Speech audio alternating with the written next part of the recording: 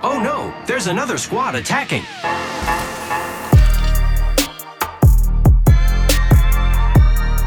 Welcome to the Third Party Podcast, an Apex Legends podcast hosted by myself, Shay, and joined as always by my co-host, Henry. Henry, how's the day treating you? It's treating me really well. You know, I love chasing dubs, and that's what we're going to talk about today. So I'm hyped. It's a fun one. Today we're answering some of our most frequent questions regarding how you improve in Apex Legends, and we're hoping to increase your win rate, aka get more dubs. Before we do any of that, though, make sure to join our Discord to chat Apex, find teammates, receive third-party updates. Link for that is in the description. If you'd like to join the Third Party Nation and help to continue this incredible community, consider supporting us on Patreon. If you do, you could be listening to this episode earlier before anyone else. Pretty cool benefit. There are also additional benefits like ad-free listening, exclusive merch, and gaming sessions with us, and much, much more. We're going to start it off now, diving into a little bit of news. So the first piece of news, by now you've probably all already seen the Season 10 launch trailer. Don't worry, we've seen it as well, as soon as the releases come out.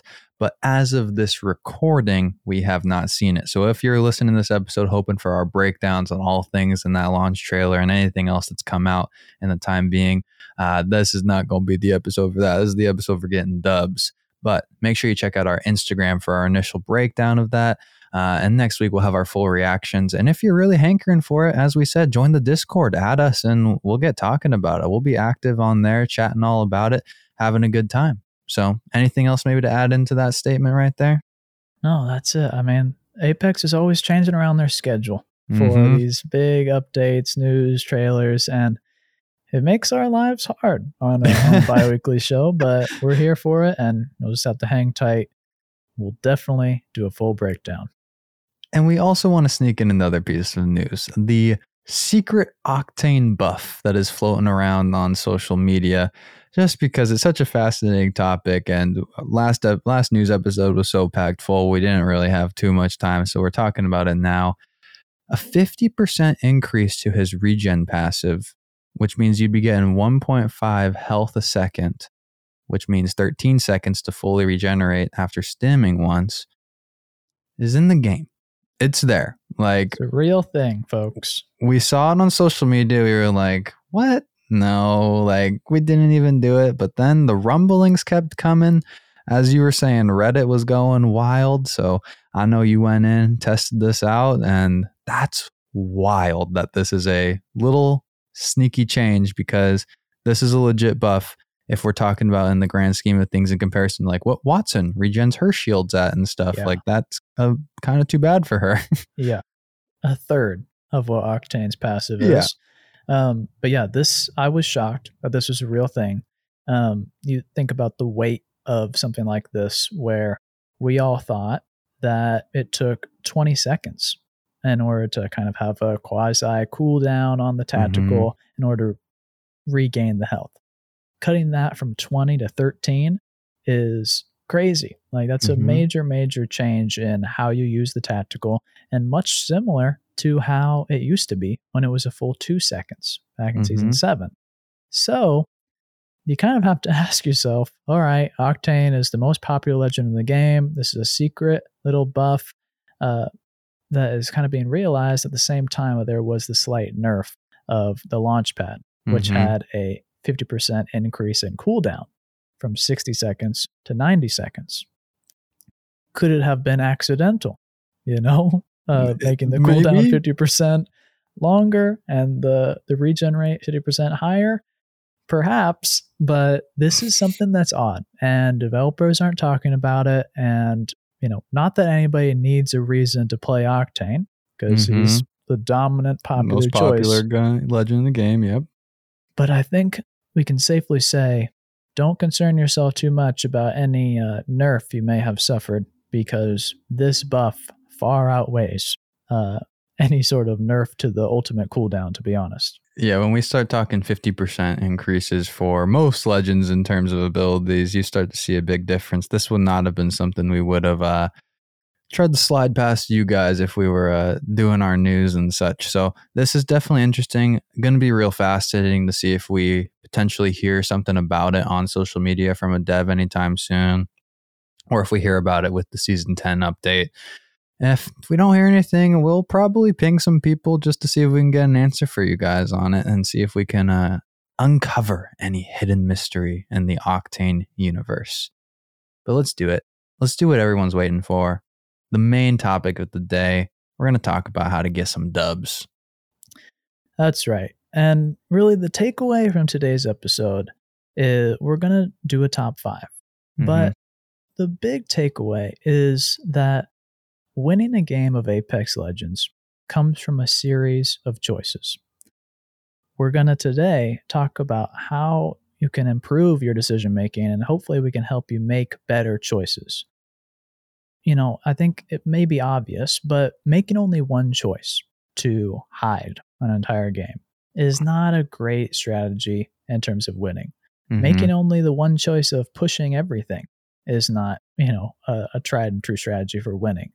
To just say, I'm only going to loot once, make that choice, is not going to be a great way to win. And so you have to make consecutive good choices in order to win a game of Apex. And that's why I think we can do a podcast about this, where we don't have to worry about your favorite legend or your gun skill. We can talk about strategy. And I think we can move the needle to increase your win rate. Yeah, I mean, winning is hard. Winning is hard in Apex Legends, and there's a lot of variables that go into that. And like one thing we will talk about right now and later in one of our points is kind of like strategies for taking fights and such. One thing that you need to be self-aware of if you're listening to this episode is, what is my gun skill currently at? Because there is a baseline level of gun skill needed in a game that is predominantly a gun-based game, first-person shooter. We can give you all these tips and stuff, but if in the end you're missing full clips and not hitting all your shots, that's going to be a problem. And there's a different play style to try and improve that. And that is something we'll touch on again as well later. And so I think this is a good opportunity as we go into these points, look inwards towards yourself and figure out where you're at in Apex and where you want to be. Absolutely. And I mean, we talk a lot on the show about how to maybe work on that weapon skill, whether it's spending time in the firing range or breaking down what individual weapons behave and how you can overcome them, talking about always weapon swapping, breaking down how long do reloads actually take. So those kind of foundational elements we're not talking about today. We always talk about those in my eyes. So yeah.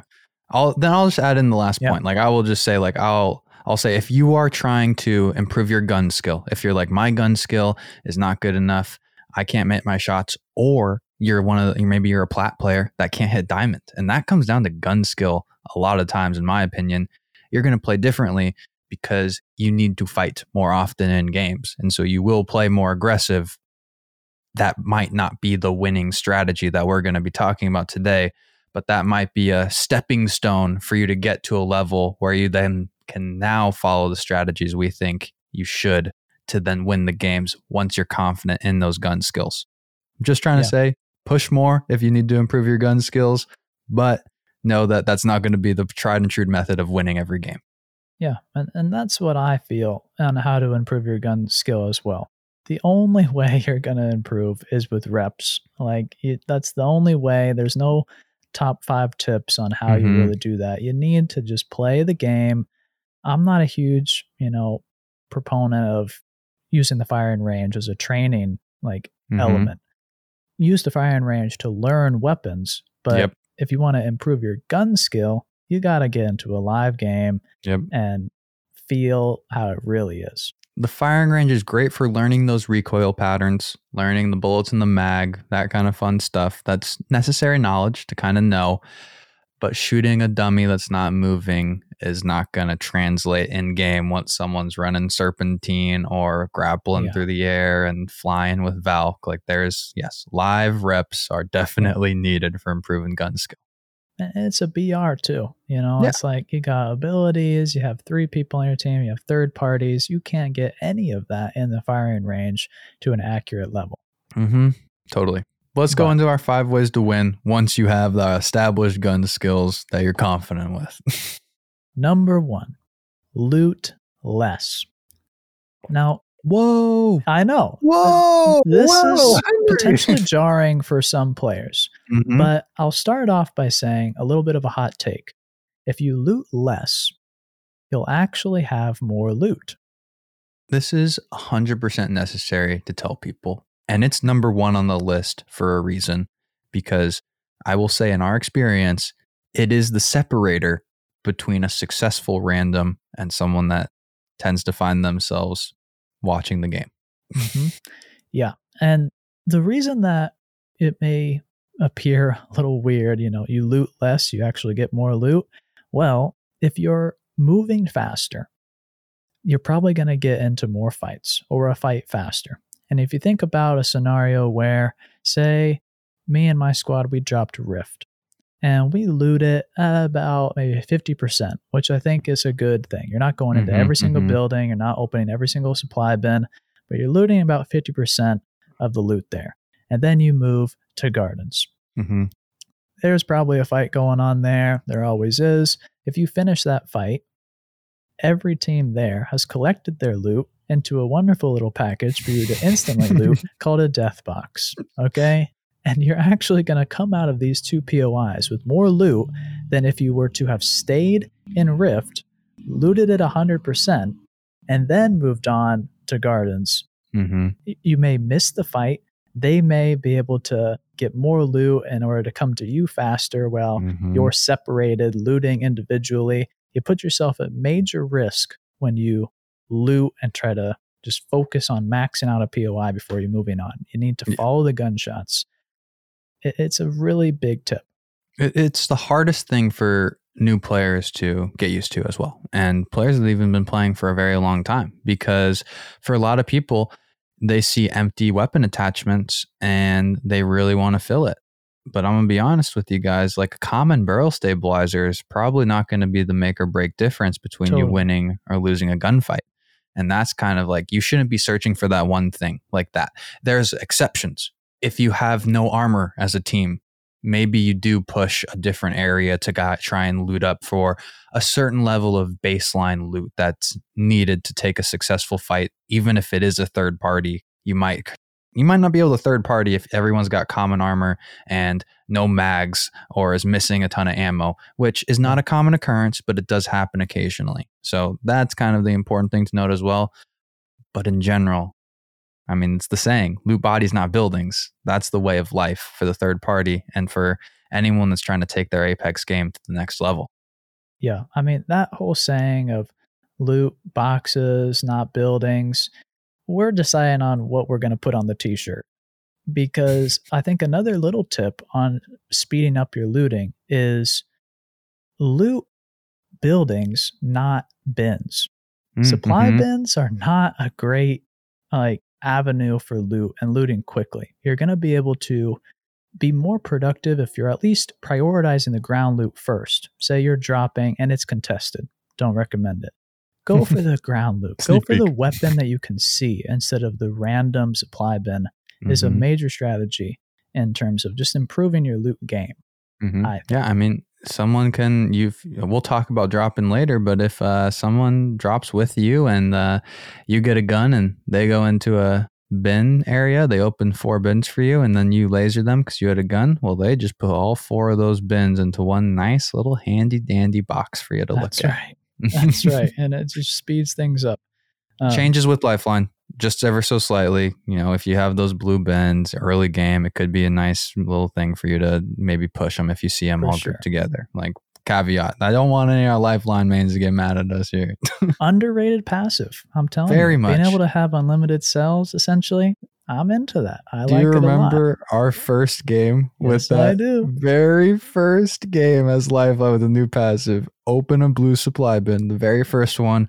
Purple light mag pops right out of it. And Henry and I are ready to hop on the podcast right now and say that Lifeline just got the most broken ability in the game. Yeah, we were freaking out. We were like, okay, well, that's a game changer. Never not playing Lifeline again. No doubt. That segues directly into what, and you mentioned this a little bit. What's the priority? When should I move out of a POI? Well, we've said it before. Say it again. blue armor is enough. Okay. Yep. If you have 3 blues, you're more than ready to move on. 2, I think you're fine. Yep. Like, you can handle it. If you have 2 blue armors, you're good.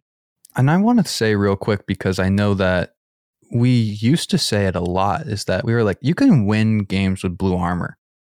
With red Evo being a lot more prominent, that is a lot harder to do. And I will feel a little bit more scared going into an end game with blue than we used to say. Like, you can take blue and kind of avoid fights and stuff, especially with the amount of avenues now between crafting to try and upgrade your armor. So just a little tidbit in there on blue armor, but it is definitely more than enough at the beginning and early stages of the game. Absolutely. And then I think once you have the armor, that's the top priority. The second priority is weapons. So getting weapons that you feel comfortable with. And then it's mags. If you have all 3 of those, you got to get out of there. Like, you're looting too much. If you have all those, you're more than enough. You don't need a helmet. You don't need to make sure you got 6 bats. You don't need to make sure you have 300 ammo. Like, you just need to move at that point. Totally. And before we go into kind of maybe what your ideal inventory loadout might be after that initial drop, I think adding a little bit of theory on top of why are we doing this, aside from, you say, Henry, if I loot less, I'll get more loot. That seems a little crazy. If that doesn't resonate with you, if you think about rotating faster, if you're not going to be stuck in your first POI and you're going to land there, see the first ring shrink, and then make a repositioning to suit that ring, you're going to survive longer. If you do that faster, you're going to survive longer. If you beat other teams to superior positioning, you're going to survive longer. And if you survive longer, you're increasing your rate of winning. Yep. That's it. Like, it's a great formula. That's pretty bulletproof right there. And I will say, like, that, I actually think that this does slightly even change in importance by map. On World's Edge and Kings Canyon, this is an even higher priority and a reason why you should loot less, because there's legitimate power positions that it is worth pushing to as fast as possible. And this kind of loot concept helps you do that. On Olympus, everyone has their opinions on, like, oh, is that the same? Like, is it worth pushing far ahead? In terms of this idea, though, you still get to rotate to wherever you would like to faster, whether that be edge or kind of center zone on Olympus. But even more so on Kings and World's Edge, is this a high priority item? So now, what should be in your inventory? Great question, Henry. Yeah, this is a really tough conversation because a lot of it is subjective, and you are 100% limited by the backpack that you have. Oh, yeah. So a lot of these will either not be possible or not even be advisable, depending on if you have a blue or a purple bag. And we've said the bags might be one of the most important loot items as well in the game, up there with the armor and the mags, no doubt. It definitely is. Like, I really love the backpacks, but the reason that it's not a top 3 priority is it doesn't prevent you from being successful in a fight.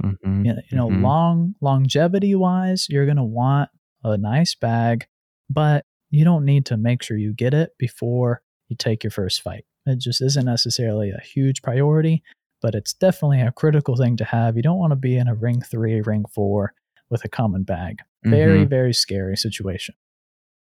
But back on track. What should be in your inventory? A couple different scenarios in terms of what your gun preference is, what the combination of guns you have. Your ammo is, I think, the first thing to kind of scale. You have 2 weapons. What's the ratio between the weapons? Are you going to weight them equally? Different types of weapons have different stack sizes. So how does that come into play with your inventory management? But there's some situations where, like, for instance, if you have an assault rifle, and then you're going to couple that with a full auto secondary, either another AR or an SMG, what's that situation look like compared to a sniper or a shotgun plus a full auto weapon? How are you going to weight, those if you think the sniper is your primary? How's that going to change things? Totally. This one's tough, but I think it's a loose metric, and the overall takeaway is don't carry too much ammo, please. Like, there is so much more value in carrying batteries, grenades, anything else. Ammo is not as important as you may think in terms of how much you need. So, first things, we'll go weapon class by weapon class with an exception. Snipers. This one is not as straightforward as you may think. I say 2 to 3 stacks. 2 stacks is pretty good, but the worry about carrying a sniper is you probably won't be able to loot a lot of sniper ammo later into the game because it's not the most popular class. So I think you lean on the 3 stacks just to make it to the end game. I think that's a great point. Shotguns may be interesting. 2 stacks. That is not a lot of ammo. And that's an advantage to the weapon in of itself. Yeah. For sure. It really is. But the reason that it's 2 stacks, which may feel a little bit light for some people, is when you're using a shotgun, you're up close. And you're not going to be shooting the shotgun 50 times in an entire match. You don't need 50 ammo ever. Like, if you used 50 shotgun bullets up close, please send the game tape our way. Would love to get that posted on the YouTube. It's tough. You know, I can think of a situation where, say you're using the EVA. It's got 8 rounds. All right. If you get 5 kills with it and you fire every single round, like, yeah, you're going to be using a lot of ammo. But that's not really how you should be using the EVA. And the situation in which you are able to successfully close the gap and use the EVA as a primary is not only difficult, but rare to pull off. Like, those situations just don't come up where you're in a fragment situation where people are just waves and waves of close quarters encounters. It doesn't really happen. You can still love the shotgun, use the shotgun, but don't use a ton of your inventory space for shotgun ammo because you're not going to need it. That's it. I like it. Now, ARs, definitely a different story. You're going to be looking at 3 to 4 stacks of ammo. That's 180 to 240.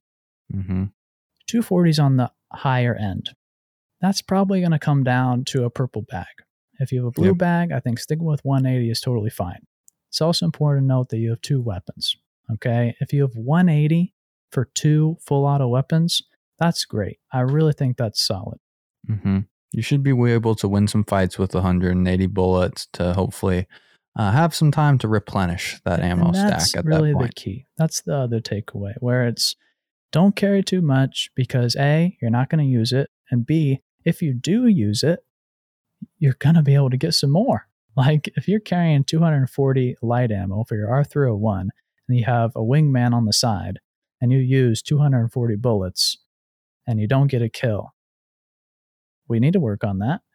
But number 2, you're not using the R301 effectively. So you're probably should be using the G7, and that's going to be a lot more ammo efficient if you are not getting to replenish your ammo in that situation. So don't go overboard on the ammo for ARs. Don't go overboard. I like that. That's the saying. That's the saying. Stick with it. Yeah. SMGs, I think you should carry 4 stacks. I think you should carry the full 240. The rate of fire, coupled with just how close you are, you're going to want to be spraying, hip firing. They're going to take a lot of ammo. Similarly, LMGs. I think 4 stacks is going to be pretty necessary just because you're going to be hip firing, suppressive fire. Like, those 2, the SMGs and the LMGs, need a little bit more ammo. You start to burn through ammo. They shoot so fast, you shoot so many rounds, and if you try and use it at any sort of range, you're not going to be hitting the majority of your bullets, and so definitely needed to have a lot of backup ammo, no doubt about it. Yeah, and like the reason that ARs are maybe closer to the 3 than the 4 stacks is because you can tap fire an AR and have success. You're not really going to be tap firing SMG. If you touch the trigger, that thing's going pedal to the metal. Like, you're emptying every clip you fire essentially with an SMG. There's no single fire mode on the R99. Really. And that's for a reason. I'm not saying that you should use tap fire with an SMG. If you are finding yourself, I really like to burst fire the Volt.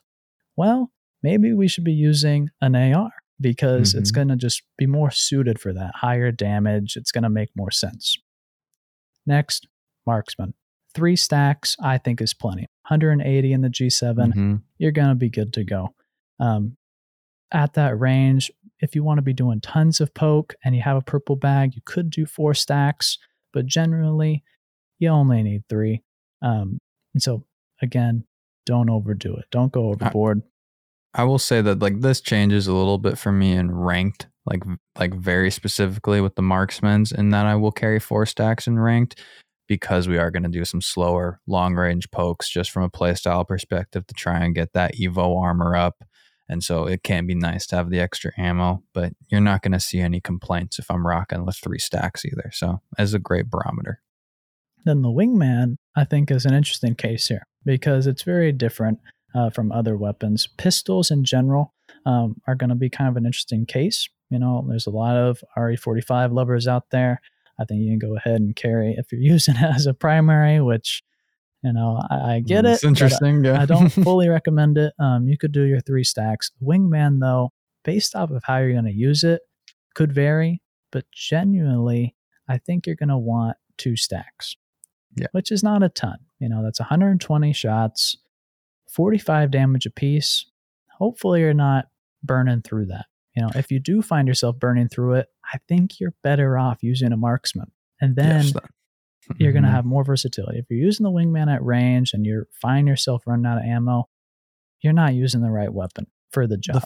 The fights in which you use the wingman lead to the ability to recoup your ammo quickly if you fight successfully. And that is why 2 stacks in comparison to the marksman, where you will be poking people at long range. If you can poke at long range with the wingman, whoo, talent right there. And it can happen. Like you can do it. I like the wingman for that reason, that you can use it up close and at range. But I don't know if you want to rely on the wingman to just be the best weapon at every situation, because the stats don't really back it up. It's very hard for you to just lean on the wingman and say, this is the best sniper and the best shotgun. It's not true. There's a lot of players that say that. It's not true. If you want to be honest, you want to win more games, don't do that. If you do want to use the wingman, don't go overboard on the ammo. Honesty is the policy for winning more games. It really is, folks. And this is a large one. This is like number 1 because it's a lot to chew on. This whole looting less and how to loot better. Next, heals. How many heals should you be carrying? I don't know if there's a lot of debate between Shay and I on this, but first things first, you want 4 syringes and 4 syringes only. If you're playing Octane or Lifeline, probably 0. Yep. Syringes are the least efficient healing item in the game. You do not ever want to carry 8 of them. A lot of people find themselves carrying 8. That's the first thing you got to get rid of. Like, that's a whole spot dedicated to syringes, which are a big waste. Healing your body in general absolutely sucks. So let's just only take shield damage as a team if we're trying to win. Yeah, let's all just agree we're not going to go down to health in a game. And then also 2 med kits. Don't even try to do 3 or 4 med kits. You're never, ever going to be able to use that many in a game. That's just a fact. Like, if you're winning a game, hopefully you only use 1 med kit. And that's like, hopefully you don't use your med kit. Yeah. Guys, honestly. You don't want to get there. But that's the max. Dedicate 2 inventory slots to healing your health as a emergency case. Don't want to get there. Then, for shields, I think 8 cells is a good space. Sometimes 2 spots. You might flex up to 12. If you're doing poke damage, you're in ranked perhaps, you could go up to 12, and I won't get too upset. But 16, you got to get batteries in there pronto. And I think you should have 2 inventory slots of batteries at least, with 4. At least. That's a key word for HB over there. At pretty least. much at least. I've been known to get a little carried flex away. Up to 10. Like flex up to 10, push up to 12. You know, you don't need that many. 4 is really good. Yes. I will say as a caveat, I'm a big Bat Life, big fan of batteries. They're the most efficient at, getting you that shield health. If you're playing an aggressive legend and you're using a shotgun, a wingman, an SMG, you may not use a lot of batteries. So you could just stick with 2. If you're getting up close and you're relying on armor swaps, you might not need to go crazy on the batteries. If you're not going for armor swaps, getting crazy, fragging out, please carry at least 4 batteries. They are very much worth it. I will also throw in as well the gold armor, caveat where that if you got the gold armor and you're rocking with it, please don't carry med kits, stick to the syringes. And I personally don't carry batteries when I'm using gold armor. And that is not even to say they're bad. Obviously, you get a huge advantage with cells, but it's that I can funnel those bats to my teammates that are going to need them more than I will with the cell life. And if you're running gold armor, then you can start getting into that 16 cell range and having the versatility in that way. Yeah, I think it's definitely a good note, and understanding how your gameplay shifts with gold armor is really, I think, a skillful thing. It's a huge change. You're not pulling back. You're pretty much never abandoning a fight or a team. You're able to, in the field, be doing these big healing of your shields and health. Like, that's a very different playstyle. You're not going to be using a tactical in order to get away to use a battery. You're going to be staying behind any scrap of cover, popping a cell, maybe two, and putting the pressure on. Like, very aggressive piece of loot, the gold armor. Another note on looting in general. As you start to get further into the game, something that I think separates the people that end up winning and the really successful Apex Legends players from other is recognizing when your loot is settled and you don't need to start spending as much time even looting the boxes that we are recommending you loot. Once you get into that later game and you feel like your armor and your weapons are settled, looting boxes should really just come down to grabbing an armor swap after a quick fight in case that third party arrives, and then grabbing ammo and bats, and then moving on. You don't want to get thirded. The absolute worst feeling in Apex is you finish a fight and you're in there searching for your loot and you get shot while you're in menu on the box, especially if you're a controller player like Henry and I. You don't have as much of a chance as making it out of that situation. There's really no need to look at buildings or loot boxes, just trying to find that like one last purple stock, because the difference between a blue stock and purple stock will not be the difference between you winning and losing the game, but the time you spent doing so, searching for that loot, that actually could be the difference between you getting to where you need to be and winning and losing the game. And if you're playing with randoms as well, that could be the difference between you guys getting separated. If the teammates are on the same page about the method of looting, but one person's a straggler and they end up far behind and they get lasered because of that, that's a very big loss, because unfortunately losing one player in a 3-person game, that's going to be an L for you guys for the most part. Very good notes. And I mean, for some people, looting is one of the hardest parts of Apex, and it is certainly overwhelming. In any BR, a looting mechanic is difficult. Apex has the most complex looting mechanic of any BR on the market. Having the whole attachments, all the pieces of gear, it's really complicated. Getting better at that part of the game is certainly going to improve your win rate. And it just comes down to really being conservative and being honest with yourself as to what do I need, and just working on the speed. No doubt. Let's move into point number 2 for how to win some dang games and get some dubs. Number 2 is use the best overall weapons. This is hard because we talk about weapons a lot on the show. We break down, we put them head to head, we'll do whole bodies on it, we'll do sections on, which is better for this situation, this legend. And we have a couple different ways to look at weapons in order to establish which is actually the best. Because a lot of people will talk about, Peacekeeper meta a couple of seasons back, or the Wingman is the best weapon in the game because of X, Y, or Z. We talk about weapons a lot, like I just said, and one stat that we look at to really determine if it's good to recommend is the accuracy requirement. How many shots do you need to hit in order to knock somebody with purple armor and you have a purple mag? That stat, that accuracy percentage, really gives a great indicator as to how easy is this weapon to use. And if you use that compared and also look at the damage per second, you can come to a really great number as to, is this weapon powerful or not?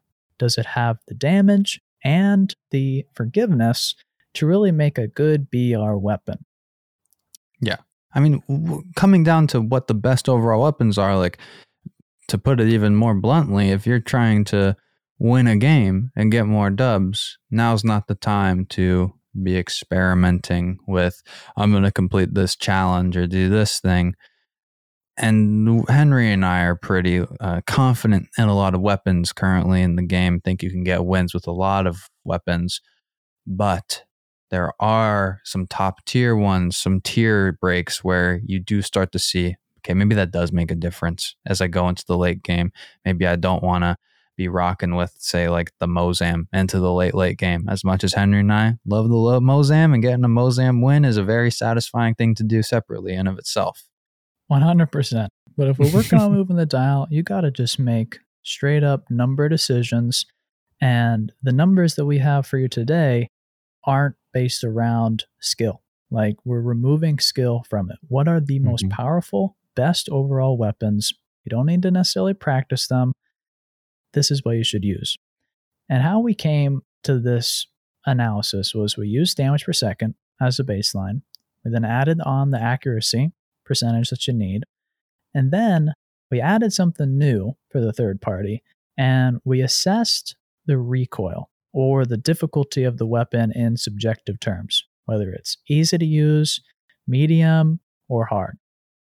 And this is really important. And I think this is something that our analytics were always missing, because when you compare the Flatline and the R301, you got to hit a lot less shots of the Flatline in order to get a knock than the R301. So based off of that, Flatline is easier. But obviously, the recoil of the Flatline is harder to control than the R301. So they actually become a lot closer together. So based off of this little analysis, we're able to compare them a little bit more fairly, and as well with all the weapons. If you want access to this full breakdown and chart as to all the weapons and which are the best overall, I'll be available to all of our patrons. Please go take a look, comment. Love to see it. Always thinking about the game over here, the third party. Definitely a nice benefit. But let's get into what actually matters. The top 5 best overall weapons. Spitfire, as of right now, because this does change, quite often with Buffs Nerfs. We're approaching season 10. If you are coming on your way back through, we're towards the end of season 9 right now. A couple weeks left. That's kind of the meta we're talking about right now. This very well could shift beginning of season 10 if you are a binger that's listening back. It Go ahead, though. Could switch up. Yes, a lot of these we have our eyes on for potential changes. Number 1, the Spitfire. The Spitfire has an absolutely insane score based on our metrics. And they're even adjusted because the accuracy required to knock someone with purple armor is just over 20%. You only have to hit 20% of your shots. The next closest heavy gun is 35. So there's a 30% gap in terms of the difference between these weapons, and just how forgiving the Spitfire is just amplifies its power. So the Spitfire is head and shoulders above other weapons in terms of the best options for you to use. And the nice thing is the Spitfire doesn't need a whole lot of attachments. So it's solidly the Titan in terms of weapons. We're living in a Spitfire meta. Yeah. Whether we want it to be or not, it is the Spitfire meta right now. And we've talked about it in depth as of late. Feel free to go back and listen to some full-on Spitfire breakdowns if you want them. That's right. Next, we have the R301 and the Flatline. Close competitors. They are the best weapons in the game to use. Most versatile, most powerful, most forgiving. Got to use them. Next, we have the EVA 8. We just talked about how just dominant this weapon is compared to the shotguns. Well, it's also quite dominant compared to other weapons as well. Obviously, you're limited in range. But as a secondary, this is certainly something that you should be picking up right now at the end of Season 9. No doubt. And the number 5 slot may be a shocker to some listeners and players, but it's the Devotion. And this one was a bit of a surprise to myself. But it's coming in with a very similar accuracy requirement as the Spitfire. Also has similar damage. It's an LMG. We're in an LMG meta, if you ask me. I think the LMGs in this game are so popular. We're going to be getting another one. I'm really interested in what's going to go down with it. But that's where we are. That's where we are. And the devotion, a lot of times we've talked about, this is one of the most attachment dependent weapons in the game because the damage per second scales from 80 to 240. So as it ramps up, it starts at 80 and it goes all the way to 240 with the turbocharger. We split the difference, the DPS is 160, which puts it in a really great spot. That's pretty much paralleled with the Spitfire, which means if you're pre-firing the devotion, it is a very powerful weapon. You slap on the turbocharger and it's the most powerful weapon in the game. Like, this is a very, very powerful gun. You should be using it.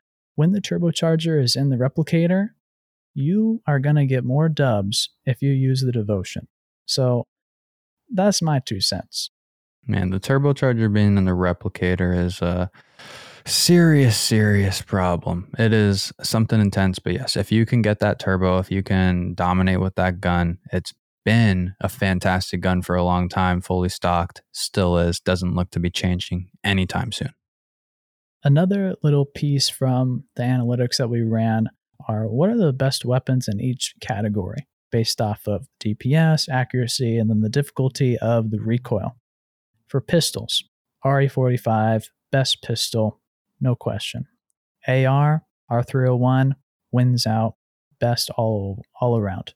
SMG, the alternator and the Volt are essentially tied in this category. You can go either one, and a lot of times we recommend that you fully make your weapon decisions informed by what mags you have. So for SMGs, it's probably going to come down to that.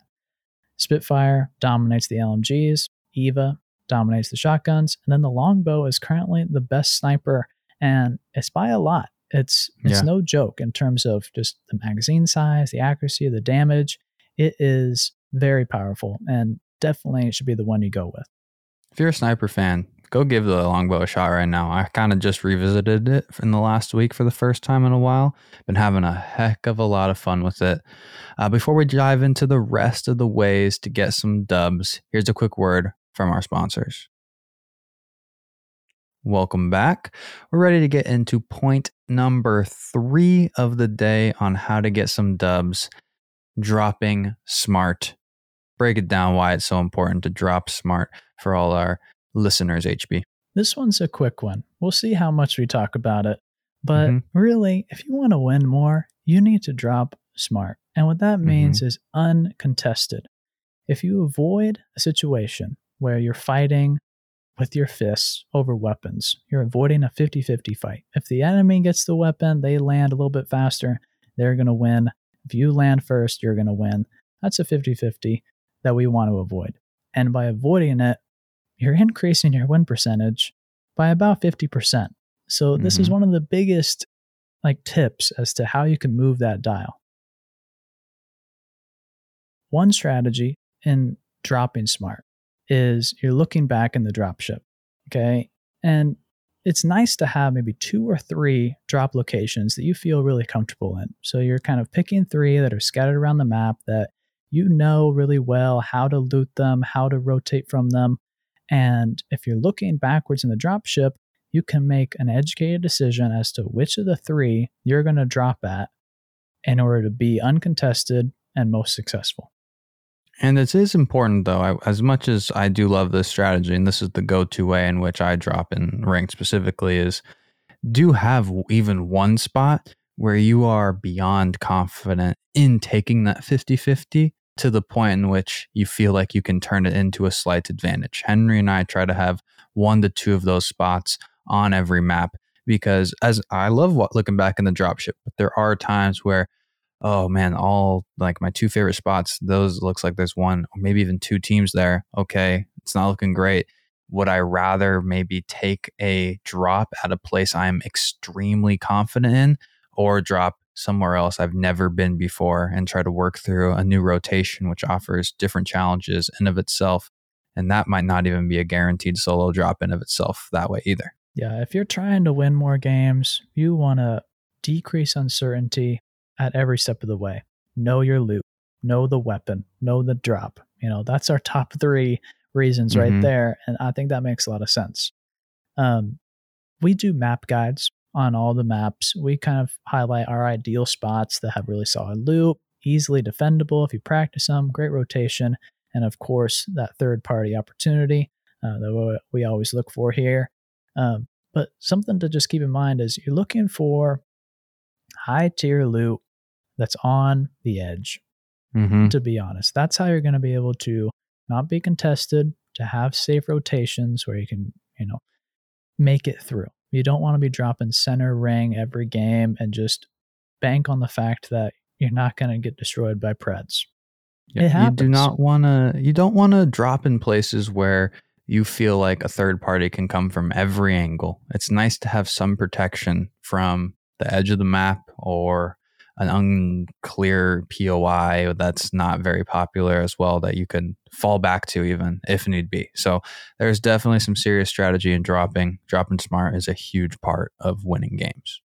Absolutely. And a lot of people could take this episode as a way to increase their KD as well. Because if you win more, you're going to have a higher KD. If you can zero out your deaths and have any kills, you're going to increase your KD. And by dropping smarter, I think you're going to increase your KD. A lot of people think, oh, I want to get more kills. I have to drop Fragment. I have to drop Hammond.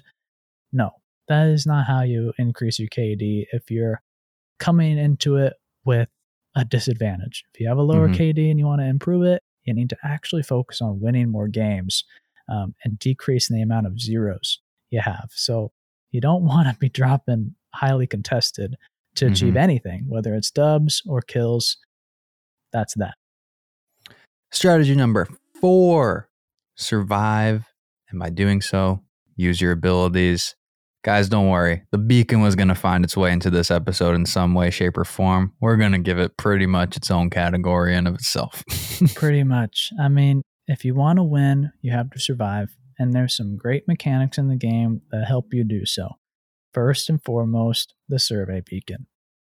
Definitely scan this first. It's the top priority. Scan it often.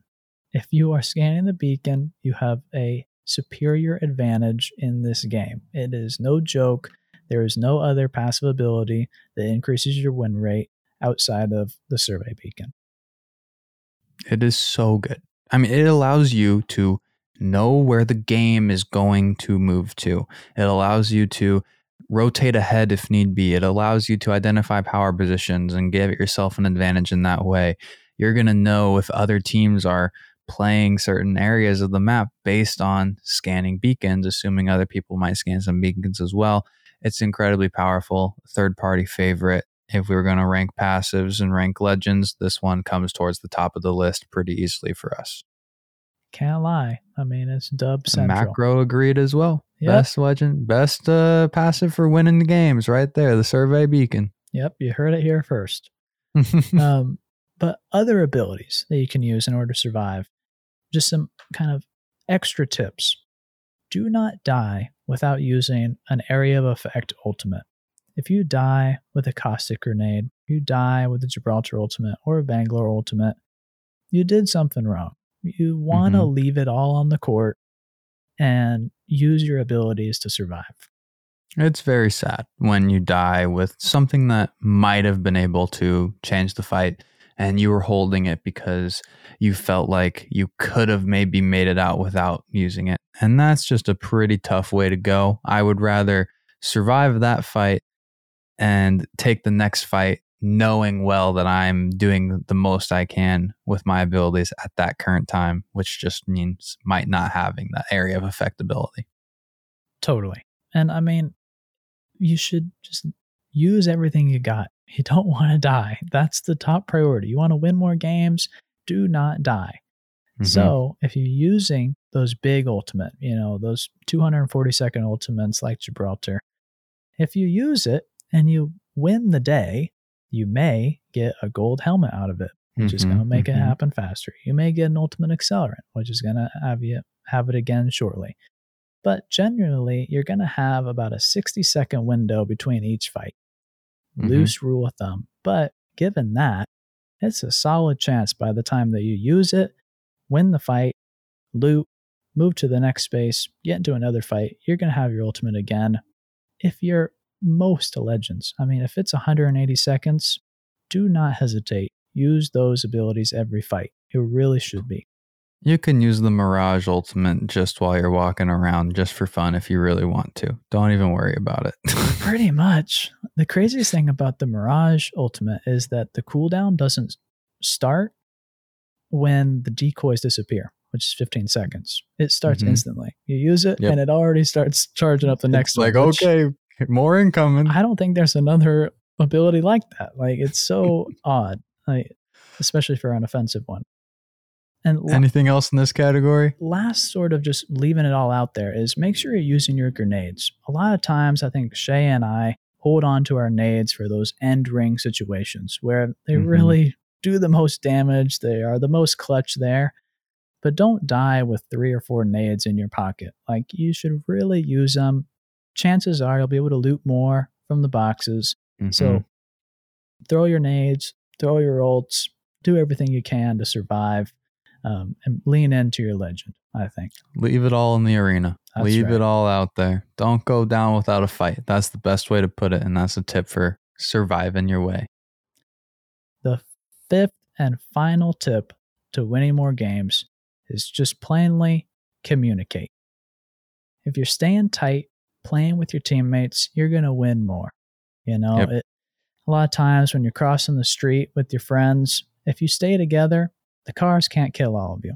Okay. So if you're spread out, you know, definitely stick together is the moral of the story.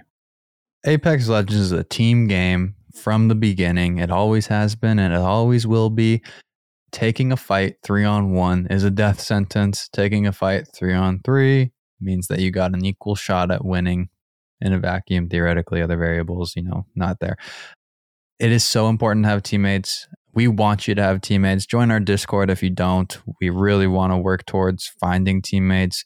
Apex itself makes clubs. There's so many ways in which we want to push teammates together. They have the most robust ping system in the game to help you try to communicate even if you're not on mic. But communication is going to be everything for you. It allows you to decide as a team when to take a smart fight versus not taking a fight as well. And that's a huge area for how to win a game right there in of itself. But that all in the end boils down to communication in a nutshell.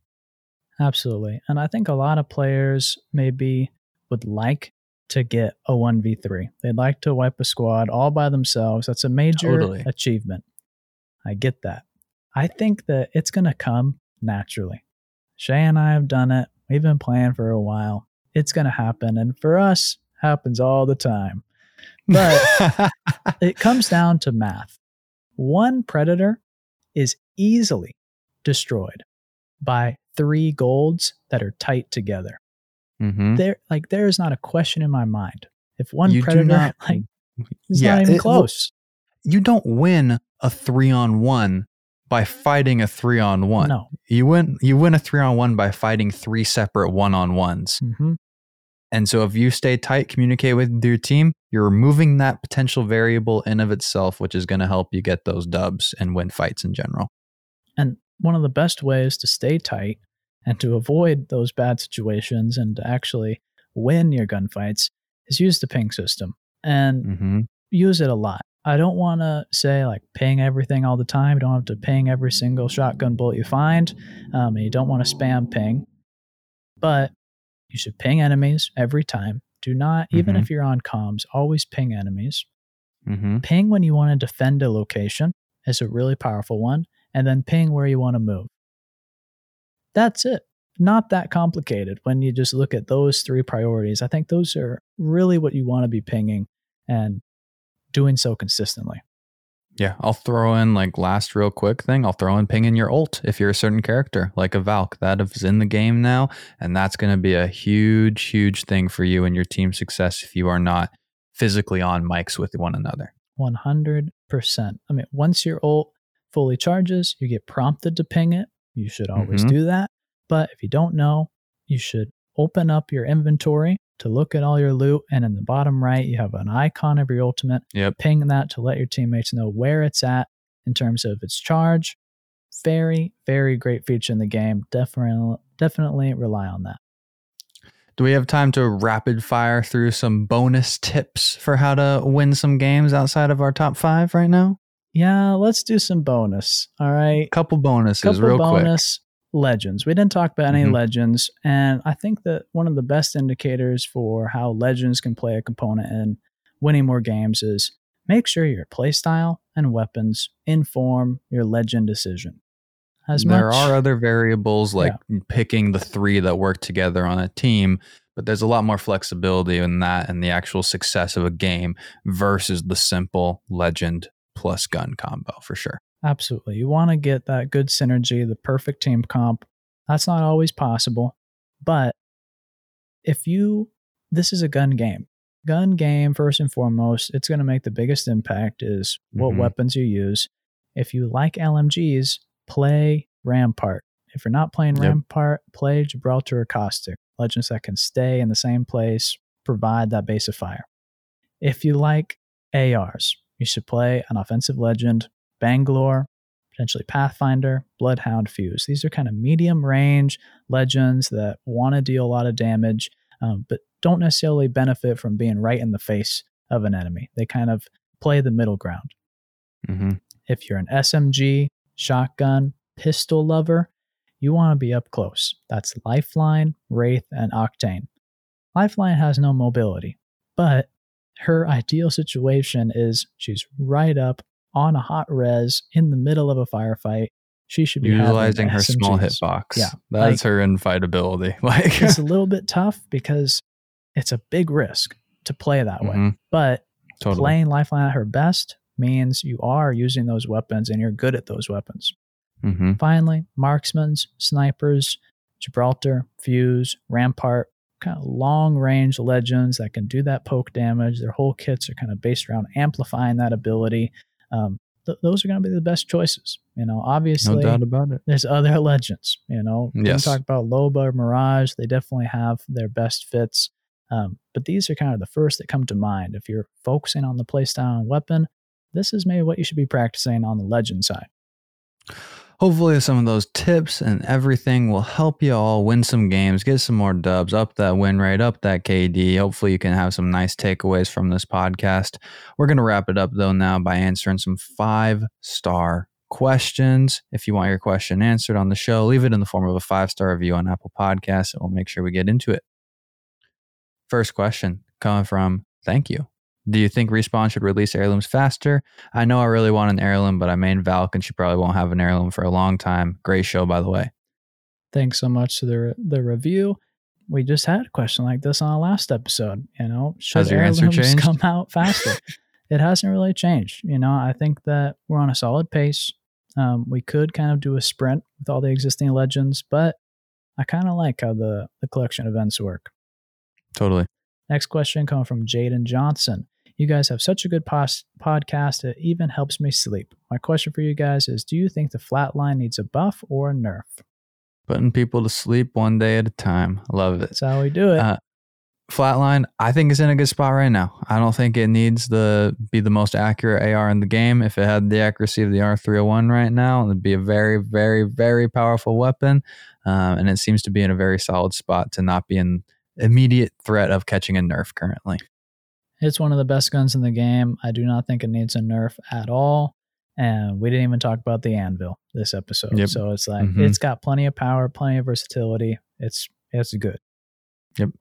Next question coming from JoJo. Do you guys know if they plan on bringing back Mirage Voyage permanently? They had it on Kings Canyon recently, but then took it away. The World's Edge version of the ship was the best spot to land. Thanks. Couldn't agree more. Do we need to break the news, though, to them about it? Maybe. Oh, no. Well, unfortunately, our good old ship has crashed and burned into the form of the Party Crashers Arenas map. Might not be getting that version of the ship back anytime soon. Maybe we'll get an upgraded version someday. Or maybe when we throw back to some older maps in rotation, we'll get it back on there for a bit. Maybe there'll be a Mirage Voyage too. That's the hope right now. Perhaps. Last question of the day coming from Big Matcha.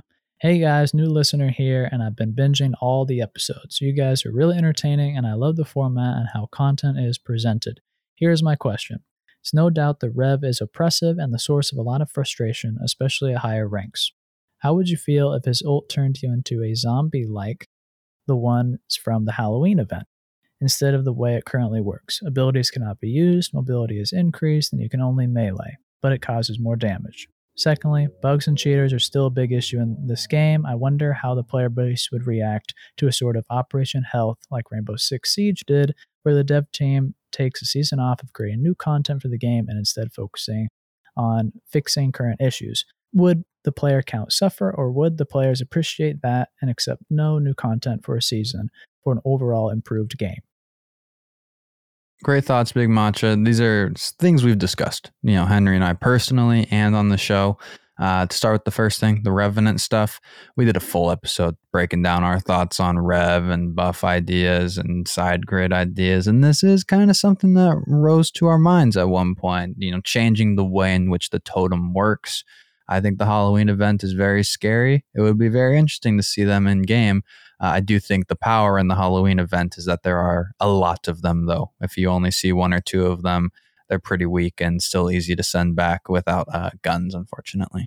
Yeah, it could be an interesting component to put in the game, but putting it in the package of a totem where you have to kind of prepare to use it would be pretty tough. If you could activate it in kind of a ring instantly, maybe that could be a good option. But yeah, like Shay said, we did a whole Patreon episode on what could we do to change up that Rev totem, honestly. And it's a tough one. But I think right now Revenant's in a pretty good spot. It's brutal I like Rev. Ranked, but honestly, I think it's hard to master, and that's a good balancing. Operation Health. I think it'd be pretty tough, Shay. We've talked about this a lot, actually, off air. It is something that, with the way in which content creators play Apex, and no hate on the Rainbow Six Siege content player base, and they have a fantastic pro scene over there. There's a lot of streamers that are very popular. Apex is towards the top of Twitch for a lot of the aspects, and things that keep them here are new content. And I think if we took a season off of that, we could see a potential loss in the player count. I do think the game is doing a good job, though, at fixing the bugs and the issues that come about during seasons as they come. The team is expanding, hopefully. And so hopefully this is all going to take care of itself in the near future. Yeah, I mean, if I'm being honest, I think that you need the new content. It's an absolute necessity based off of the release schedule of Apex. But if I'm being honest, I think Apex is in a great state. All the legends work.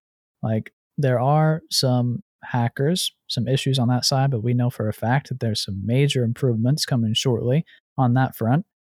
Outside of that, audio bugs are kind of going to be there in this game. I don't think it's at a level where we just have to put on the brakes for everything and take an L for a season in order to come back to a decent place. I think we're beyond a decent place. So I don't think it'd be a benefit to do something like that.